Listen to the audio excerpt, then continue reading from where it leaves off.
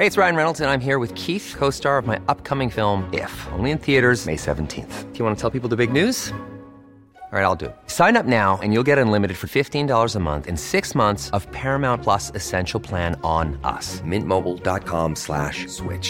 Upfront payment of $45 equivalent to $15 per month. Unlimited over 40 gigabytes per month. Face lower speeds. Videos at 480p. Active Mint customers by 531.24 get 6 months of Paramount Plus Essential Plan. Auto renews after 6 months. Offer ends May 31st, 2024. Separate Paramount Plus registration required. Terms and conditions apply if rated PG. Hiring for your small business? If you're not looking for professionals on LinkedIn, you're looking in the wrong place. That's like looking for your car keys in a fish tank. LinkedIn helps you hire professionals you can't find anywhere else, even those who aren't actively searching for a new job but might be open to the perfect role. In a given month, over 70% of LinkedIn users don't even visit other leading job sites. So start looking in the right place. With LinkedIn, you can hire professionals like a professional. Post your free job on linkedin.com/people today. Even when we're on a budget, we still deserve nice things. Quince is a place to scoop up stunning high-end goods for 50 to 80% less than similar brands. They have buttery soft cashmere sweaters starting at $50, luxurious Italian leather bags, and so much more. Plus, Quince only works with factories that use safe, ethical, and responsible manufacturing. Get the high-end goods you'll love without the high price tag with Quince. Go to quince.com/style for free shipping and 365-day returns. حتما پیش اومده برای هر کدوم از ما که توی یه سری موقعیت ها قید خیلی چیزا رو زدیم. گفتیم که حتی اگه رسوای عالمم بشیم این قضیه باید انجام بشه. ماجرایی که این قسمت گوش میکنی ماجرای کسیه که با دست خودش رو وارد یه ماجرای خیلی عظیم میکنه و من به عنوان یک وکیل کمکش میکنم که با حداقل ضربه و صدمه یا صدمه این قضیه رو تموم کنه.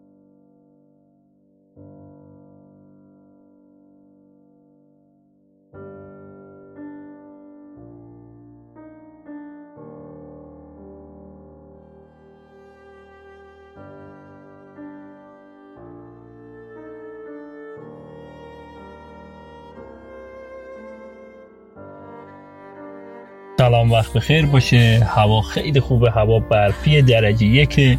منم که محمد جوادم، اینجا هم که پادکست دارالوکلاست.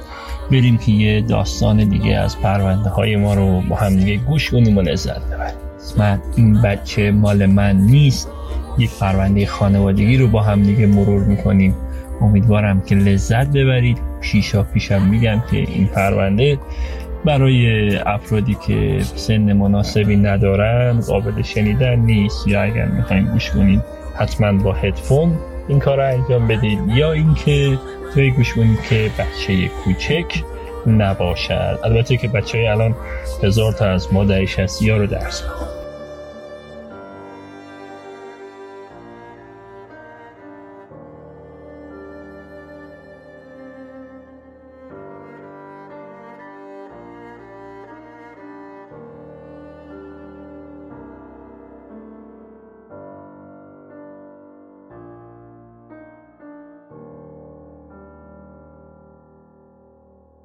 سال 93 یکی از دوستان یک بنده خدایی رو به ما معرفی کرد که این بنده خدا شدیداً دچار مشکلات خانوادگی بود و خیلی سربسته این دوستمون گفتش که پرونده پرحاشیه است و خواسته طرف نفی ولده.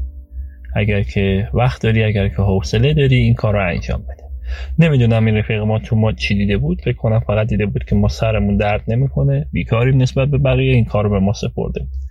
ولی احساس خودم اینه که حوصله‌ای که من توی پرونده های علل خصوص خانواده دارم و جهاتی که رعایت میکنم فراقانونیه، شاید این علت معرفی بود. حالا نمیخوام خیلی نوشابه برای خودمون باز کنیم، خیلی از همکارامون اینجوری نیستن. پرونده خانواده مثلا با پرونده تجاری هیچ فرقی نداره، سه سود میره کارو انجام میده، اصلا براش مهم نیست. مثلا ملاقات فرزنده، اگر که فرزند مقاومت کنه نخواد بره مثلا با اون کسی که باید ملاقات بشه، ایشون امکان داره هزاری حرکت هم بزنه و مثلا بچه رو بذاره تو دامن موکل خودش به هر قیمتی.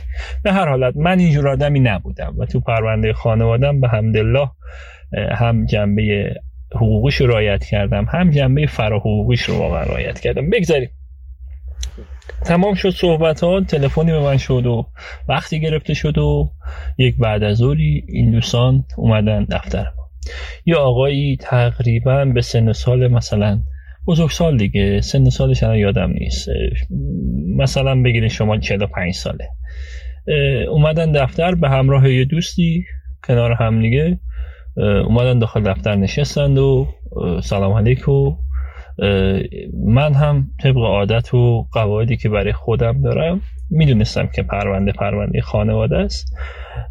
خواهش کردم که از دوست این آقا که تشریف داشته باشید بیرون، من تو پرونده خانواده به خاطر محرمانگی کار شخصا با خود موکل صحبت میکنم و با شما صحبتی ندارم، اگر امکانش هست تشریف داشته باشید بیرون. این بنده خدا گفتش که نه، ایشون در جریان این سری مسائل هستم، من با ایشون راحتم، اگر اجازه بدید ایشون باشن.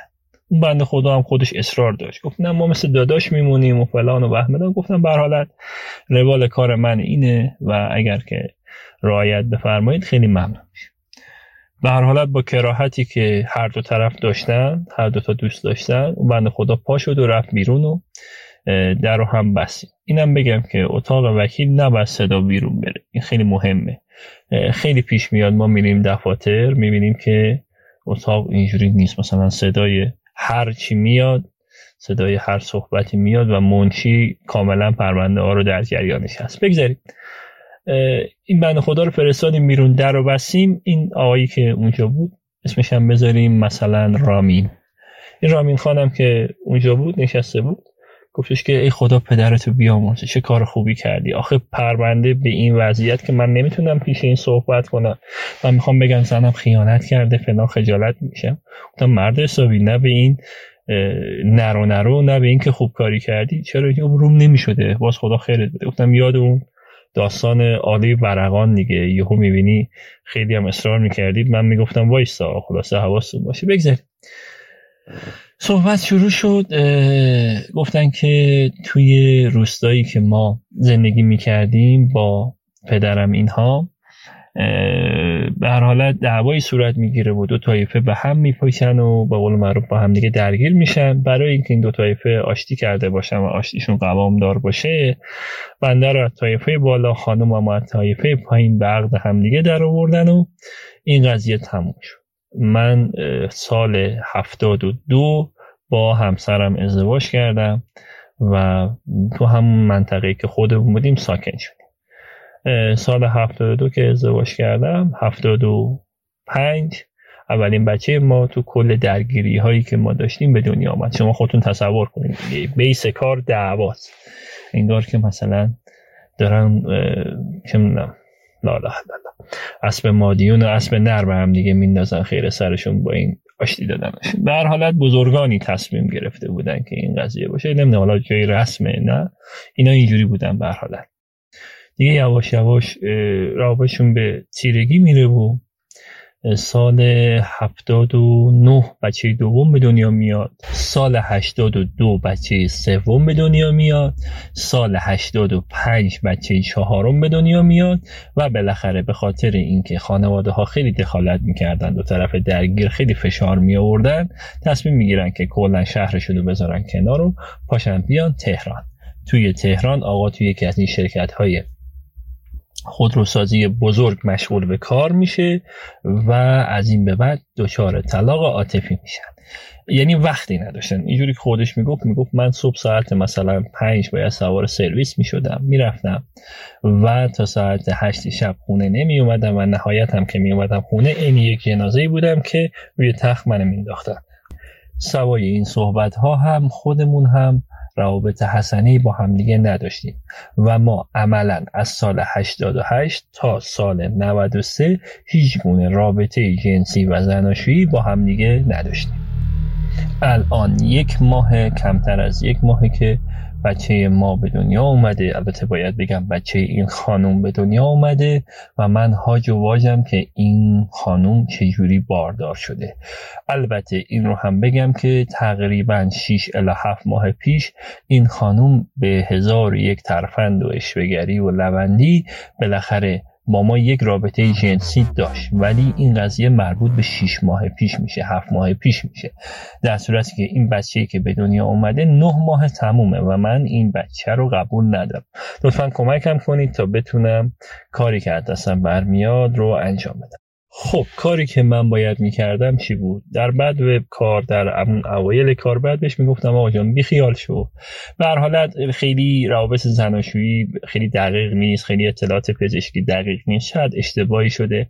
این قضیه خیلی تبعات سنگینی داره، هم میتونه جنبه افترا داشته باشه، جنبه تهمت و قذف داشته باشه، هم میتونه اشتباه کنی شما. 1001 داستان و علت. و این که من جاهای مختلفم رفتم، چیزای مختلفم شنیدم که مثلا یکی بچه‌ای داشته، یه بچه سیاه بوده، یه بچه سفید بوده، خلاصه هر جور شما بگی من سعی کردم داستان رو بپیچونم رو ایشونو منصرف کنم، ولی سفت وایساده بود گفت من یقین دارم این بچه از من نیست و اینکه این خانم یهویی پا شد اومد با من رابطه برقرار کرد حتما برای این بود که خبطی که کرده بود رو با این قضیه بپوشونه.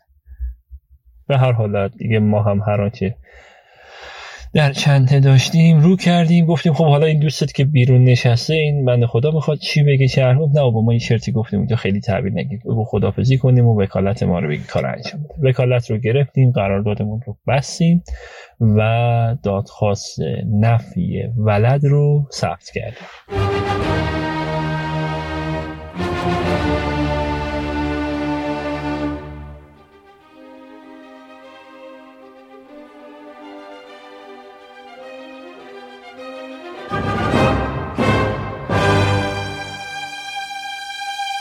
وقت دادرسی به ما ابلاغ شد، دو طرف اومدن تو جلسه دادگاه، یا خانومی اونور یا آقای اینور، سننا بالا، برعکس مثلا پرونده‌های خانواده که اکثرا زوجای جوون اونجا هستن و آدمای سندار و مسن خیلی کمترن نسبت به جوانایی که اونجا هستن.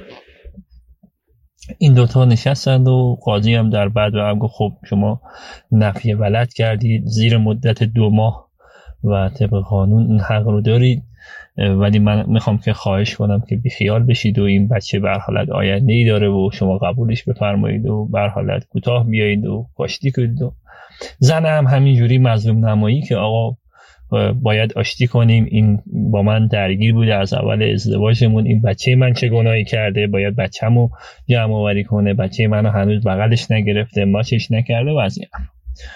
ما خیلی صبورانه نشستیم، قاضی حرفاشو زد، آقا گفتش که نخیر آقای قاضی من میخوام پیگیری کنم. گفتم خب حالا اگه تلاش تموم شد ما بریم تو بس. مثل همه پرونده ها آزمایش دی ان ای قرار شد که انجام بشه و به هر حالت نمونه برداری بشه از اسپرم این آدم و دی ان ای اون خانم بررسی بشه و ادامه روند رسیدگی. نامه زده شد، به ما داده شد، مراجعه کردیم. پزشکی قانونی هم ما رو معرفی کرد به مرکز معتبر مورد اعتماد خودش. به قول معروف کاراشو انجام دادیم دیگه، همه کاراشو انجام دادیم و منتظر شدیم که جواب پزشکی قانونی بیاد. بعد از اینکه کار رو انجام دادیم خانوم با من تماس گرفت. آقای وکیل سلام، خوبید شما؟ هر چقدر میخواین بگید من به شما بدم و شوهر منو منصرف کنید، یا اینکه این پرونده رو ببندید، یا اینکه یه کاری کنید که این نشه، این بچه گناه داره، این بچه فلان داره. یه کمی اصرار این خانم من رو دچار تردید کرد، یعنی از این بابت که هم مصلحت این طفل ایجاب میکرد که من این کار رو بکنم، همین که این اصرار نشون از این داره که بله یه خبرهایی بوده، یک چیزهایی هست. این تردید من رو اذیت میکرد، ولی خب خیلی نباید به این حرفا اعتنایی کرد. هدفش هم این نبود که به من رشوه بده ها، هدفش این بود که پرونده جمع بشه، بسته بشه. من اینجوری حداقل احساس میکردم. روز جلسه دادگاه برای تجدید شدن قاضی تلفنی با من زنگ زد، گفت آقای وکیل اگه میشه تشریف بیارید. رفتیم اونجا و گفتیم حاج آقا جلسه بود، چرا تماس گرفتید؟ خب می اومدیم برای چی؟ گفتش که یه مسئله پیش اومده خواستم با خودتون مطرح کنم. شک کردم که بله جواب آزمایش مثبته و بچه متعلق به آقا نیست و آقای قاضی میخواد من دوباره تلاش کنم. همچین ذهنیتی داشتم. ولی قاضی برگشت به من حرف دیگه زد که باز هم تشتک ما پرید.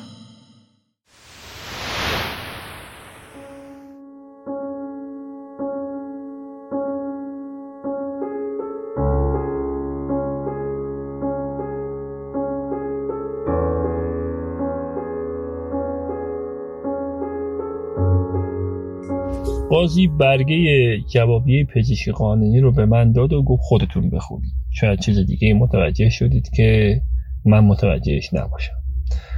جواب پزشکی قانونی این بودش که ایشون کلن از بیس نازا هستن و قدرت بارور کردن ندارن. به اصطلاح عامیانه همون اجاقش کوره. و در ادامه توضیح داده بود که اصولا ایشون از همون ابتدا چنین قابلیتی رو ندارن.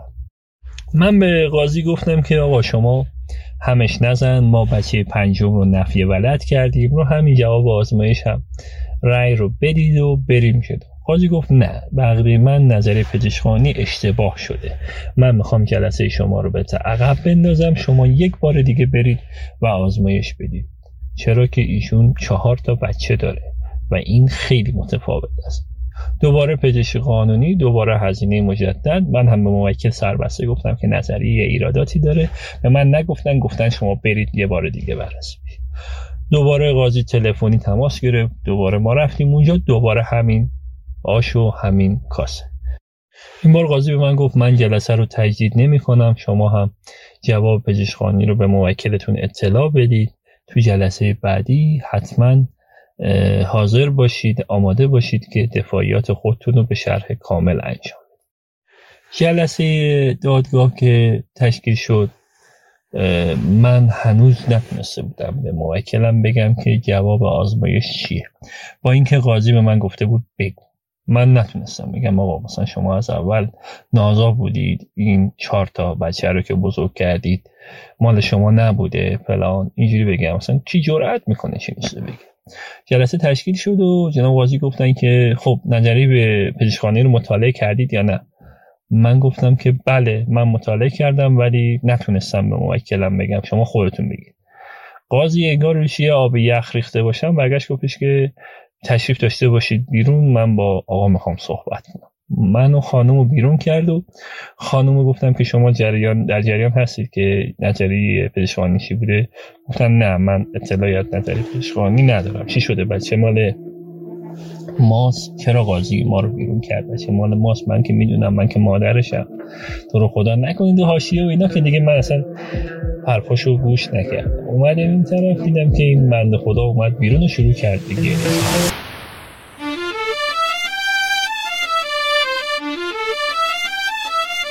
گریه با صدای بلند و برگشت به خانم گفتش که آخه فلان شده، من چه گناهی کردم که باید از اول عمرم خفت تو رو بکشم؟ 4 بچه ما داریم، من یک عمر دارم به کی نون و آب میدم، من یک عمر دارم با کیا میخوابم و بلند میشم. قاضی هم فهمید که چه خطایی کرده و خودش هم حالیش شد، چون کلا جلسه از دستش خارج شده بود و فضای متشنجی.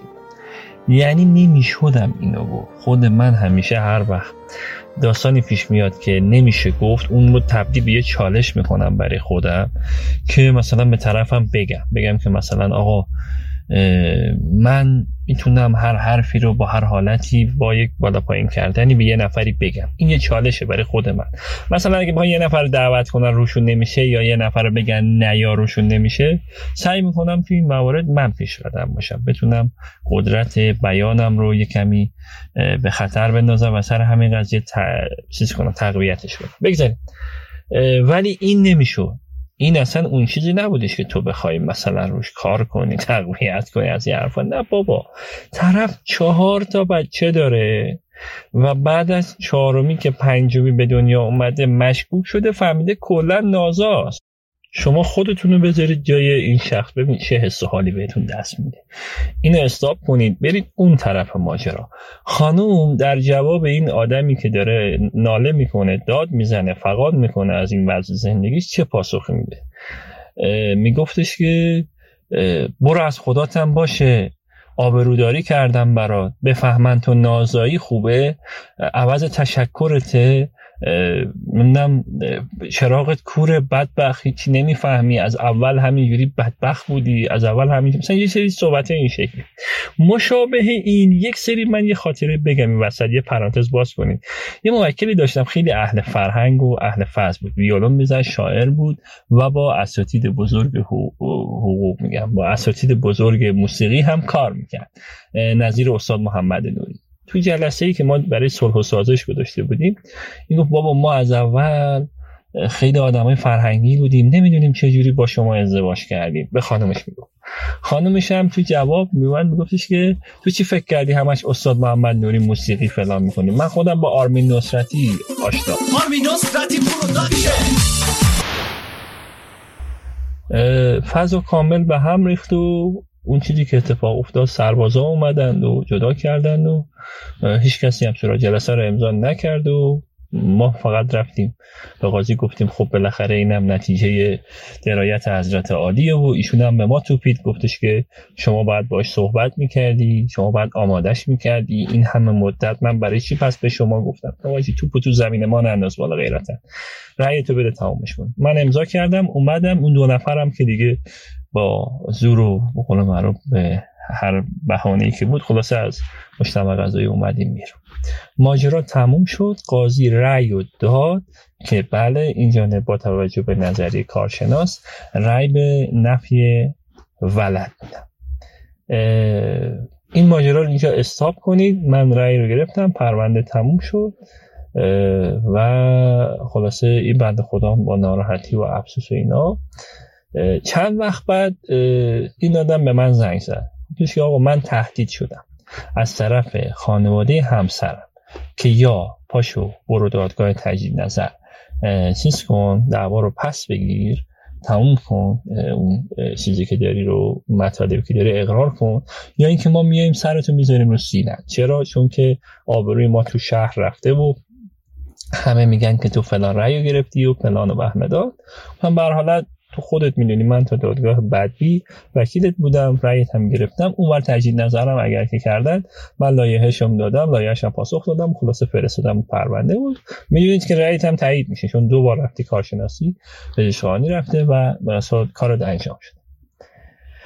ساعتای مثلا 1:30 شب 5 روز بعد از این صحبتی که ما داشتیم دوباره این آدم به من زنگ زد، چون پیش زمینی ذهنی داشتم که این اوضاعش خرابه، اورژانسی اصطلاحاً. جواب تلفنیشو دادم.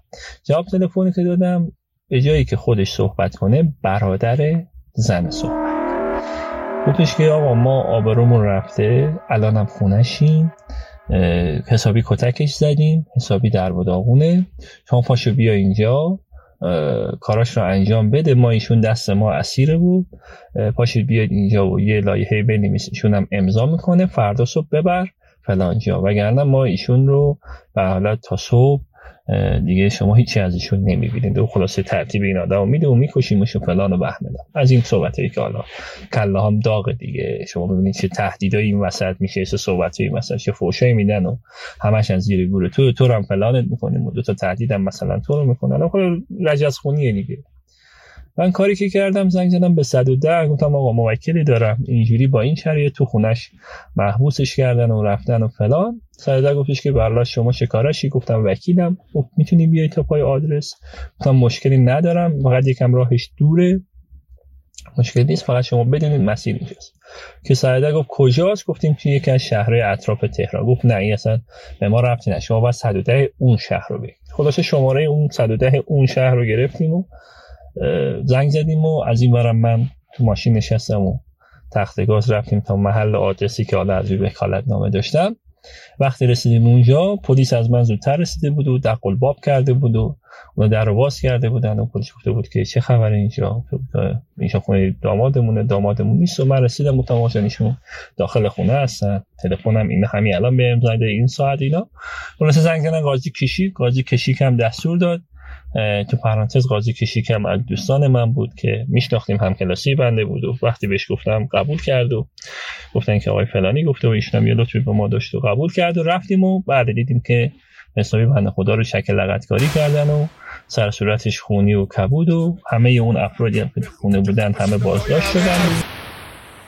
پرونده شکل جنایی شد، یعنی از حالت خانواده در اومد به سمت حالت جنایی. ما این بنده خدا رو بردیم بیمارستان و بستری کردیم و از اون طرف هم بستگان خانواده پدریش رو زنگ زدیم، اینا اومدن بالا سرش و خلاصه ما تا ساعت 3-4 صبح تقریبا تو بیمارستان بودیم و تا اینا رسیدند و صحبت و این ماجرا رو براشون شرح دادم و فقط گفتم خواهشاً قبیلتون به قبیله اونا کاری نداشته باشه، داستان رو بذارید همینجا مسکوت بذاریم و تموم کنیم و صحبت شد و خلاصه من اومدم. فرداش این بنده خدا از بیمارستان مرخص شد، اومد دفتر و تشکر و یه مبلغی هم بنده خدا واریز کرد به حساب ما که زحمت کشیدی و فلان و بهمدان. آقا شما بیا پرونده جنایی رو حالا دستت بگیر، ایراد ضرب و جرح، حبس غیر قانونی و به هر حالت یه چیز دیگه هم بود اگه یادمه، همون توهین و تهدید و فلان اینا هم همه هست و فلان، که من گفتم فقط این دوتا رو میزنم، الباقیش جای زدن نیست. وارد فاز دوم شدیم. این سری داستان هی ابعاد بیشتری پیدا می‌کرد، یعنی سر این قضیه ابعاد بیشتری پیدا می‌کرد و بزرگای اون طرف می اومدن این بر با ما صحبت می‌کردن که آقا تموم کنید این بازی رو، ما تا خون نیومده و نمیدونم خونریزی نشده، ما داشتیم میریختیم رو بالا، تا نریختیم خواهشاً دست به جنبونید. من یه فکری به سرم زدم، بابا چرا شما اصلا راهو گم کردید؟ شما بیاین اون کسی که این بلا رو سر خانواده آورده بگید کیه. ببین به هر حالت شما سخته براتون بپذیرید که دخترتون خانم این خونه این وضعیتی داره. این شخص احیانا یک نفره نه چند نفر، چرا که بچه ها همه شبیه همه. این یک. دوما این که این شخص باید اخیراً، یعنی توی 1 سال اخیر با این خانم سلام علیک داشته باشه، چرا که بچه 5 به دنیا آورده. اینها رو در نظر بگیرید، برید اون ور رو اصطلاحاً آباد کنید، یعنی برید بگردید و ببینید که این چه کسیه که این تخم نامشروع گذاشته توی دامن، این تخم‌های نامشروع گذاشته تو دامن خاندان شما. اینو که گفتن که آقا ما قبلا خودمون انقدر این دختره رو قول معروف مورد عنایات خاص قرار دادیم که اسم اون بنده خدا رو بگه، ولی اصلا ایشون لام تا کام باز نمیکنه و ما حتی تا حدی زدیمش که 2-3 روز بیهوش بوده تو خونه و مادرش اومده جلوی ما رو گرفته و فلان و بهمدان، که برادراش یعنی این کارو کردن که آقا شما فکر نکن که ما اونجا بیکار، ما اونور خودمون مشغول اعتراف گرفتن از بندگان خدا هست. ایام قدیم مردونگی بود، هیبتان هیکلا، وقتی بچه بودیم نون خونگی بود، مزه ها مرده حالا دیگه سیبیلشو داره، سیبیلا. جلسه ها ادامه داشت دیگه، تقریبا 4 طرف توی جلسه بودن، بزرگتر فامیل مرد، بزرگتر فامیل خانوم و آقا، 4 نفره جلسه می داشت.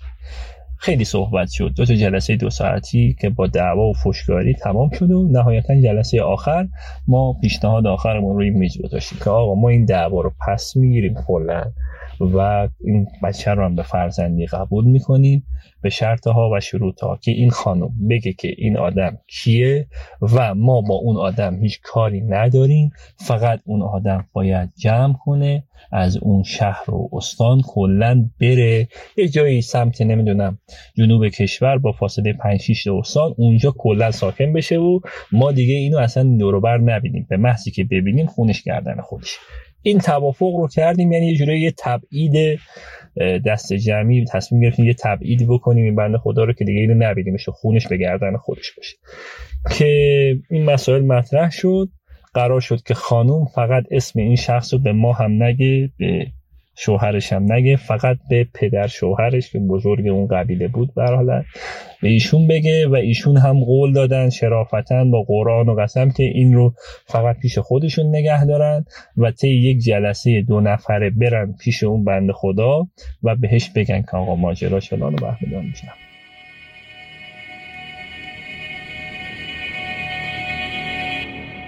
که همین داستان اتفاق افتاد. خانم رفت گفت بله ایشون بوده، حالا ما که نفهمیدیم واقعا کی بوده و سر همین قضیه هم بعدها من فهمیدم که این بنده خدا توی کرمانتون شهر جمع کرده و رفته سمت کرمان و بندر عباس، اون سمتا یه شهری بود و اونجا ساکن شده. این چیزی که داشتم. به هر حالت مدتی نکشید که بعد از این قضیه موکل بنده این خانم رو با کلی حقوق مالی که داشت طلاقشون داد و جدا شدند و ایشون مسیح خودش و اون طرف هم تمام شد و کلی دعاوی که پیما بین دو طرف بود بین برادرزنا و خودش همه بسته شد و دو طرف از همدیگه جدا شدند.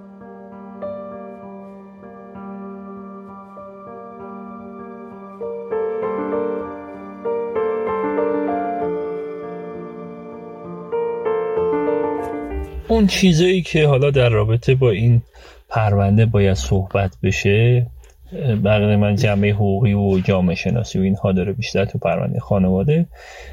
این مسائل، یک، اصلا ازدواج اینا اشتباه، این که ورداری یه نفر رو از دعوای پایینی با یه نفر ولی این قضیه من اونجوری که حالا پرسیدم گویا مرسومه. این یک. دو، این که وقتی که اینها با هم ازدواج کرده بودن از همون اول مشکلات زناشویی بود و اینها نرفته بودن حلش کنن. البته نباید توقع داشت که توی دهه 70 بشه مثلا اتفاق خاصی برای این دو طرف بیفته. سوم موردی که به ذهن من میرسه اینه که این دو نفر وقتی که دیدن نتیجه ندارن اومدن به یک شهر جدید، اینجا هم تهران بود. این ساعت کاری که این بنده خدا داشت اصلا چنین چیزی رو غیر ممکن نمی کرد واقعا. ایشون ساعت مثلا 5 و 6 میرفت سر کار تا ساعت 7 و 8 دوباره تو مسافر کشی تا ساعت 10-11 شب. یعنی عملا مرد خونه ای وجود نداشت که این طرف توقع عفت از زن خونه داشته باشیم. به هر حالت همه آدم ها هم با هم برابر نیستن. یه چیز دیگه هم بگم، اینو تا آخر اپیزودها بهتون یادگاری باشه. توی شغل ما به عنوان یک وکیل، حالا یا با همکاری که داریم قاضی هستن، یک جمله صبح تا شب تو ذهن ما هست که هیچ وقت هیچ کسی رو قضاوت نکنیم. ببینید بدترین کارهایی که اتفاق میفته رو ما هم اگر تو شرایطش قرار بگیریم چه بسا بدتر از اون رو انجام ندیم. من نمیخوام این بحث رو خیلی بازش کنم، فقط بدونید که خیلی جرایم زشتی هستن که ما میگیم وای چرا مثلا فلان کسک فلان حرکت زشت رو زد. من نمیخوام بگم چون واقعا حرکت زشتی تو ذهنمه، هی میخوام بگم هی ترمز میگیره، خودم رو نگه میدارم. به هر حال این برای ما هست. هیچ وقت نگیم که اگر ما تو این شرایط بودیم ما این کار رو نمی‌کردیم. مورد بعدی که برای من خیلی مهمه این که این بنده خدا واقعا خودسوزی کرد. یعنی به یک نقطه‌ای رسید که فهمید و میتونست همون اول جلوی این قضیه رو بگیره، ولی از اون طرف مقابل هیچ رقمه زیر بار نمیرفت، مجبور شد که خودش رو کلا به فنا بده. و بعد از اینکه این قضیه که کلا ایشون نازائه مشخص شد براش، کلا افسردگی خیلی شدیدی گرفت،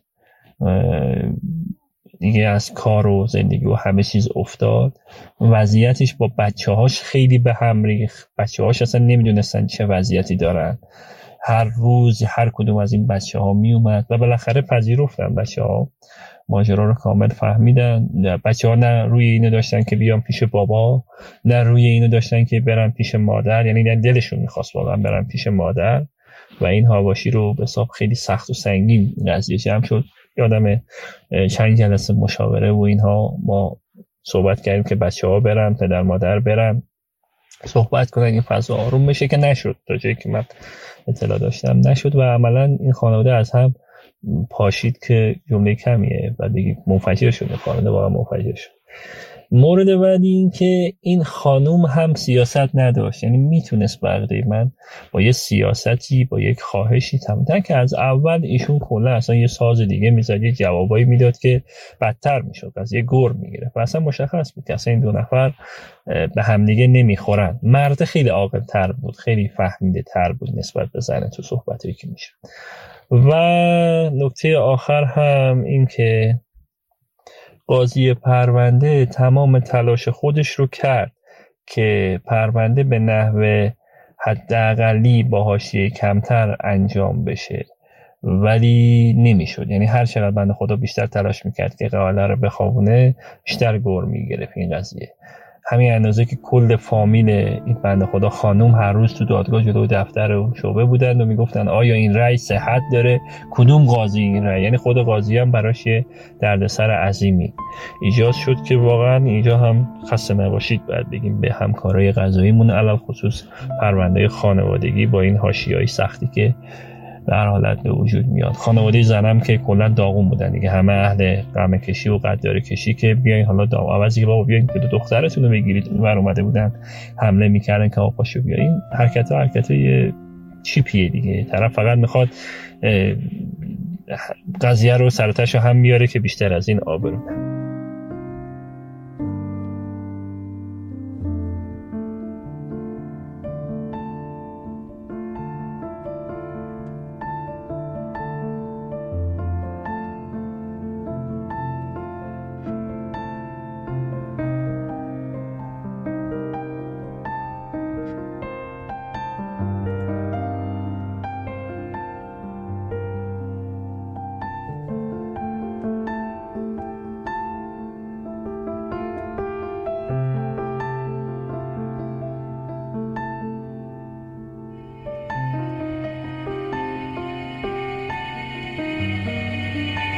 این هم پایان اپیزود این بچه مال من نیست باشه. امیدوارم که لذت برده باشید. توی پرونده‌های خانواده همیشه داستان زیاده، یعنی حالا پرونده‌های تجاری خیلی سخت میشه داستانی جذاب پیدا کرد، ولی پرونده خانواده اصلا تا دلتون بخواد ماجرا داره. اصلا میتونیم یه پادکست جداگانه برای فقط پرونده خانواده درست کنیم. نمونهش همین استاد محمد نوری و شاگردش که طرف مقابلش در دفاع میگفت من توی فلانجا دختر عموم، اینو میگفت دختر عموم با آرمین نصرتی آشناست، مثلا در جواب این بنده خدا.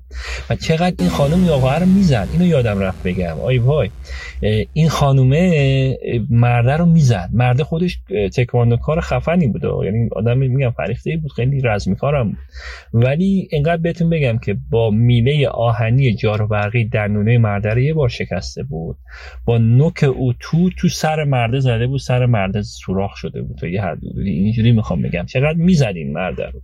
آره میگم داستان تو پرونده خانواده زیاده. حالا هی معرف من بخوام اینو جمعش کنم هی بدتر میشه. به هر حالت اجازه بدید این پایان اپیزود یا همون قسمت این بچه مال من نیست باشه. هر جا هستید شاد و خوش و خرم باشید و تا به زودی.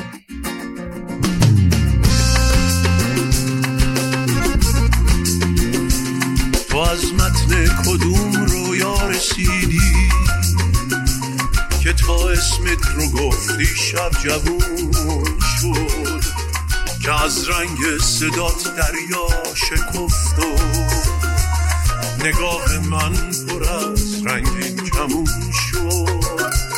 تو از خاموشی دلگیر رویا صدام کردی دوباره، صدا کردی منو از بغض مهتاب، از اندوه گل و عشق ستاره. صدام کردی نگو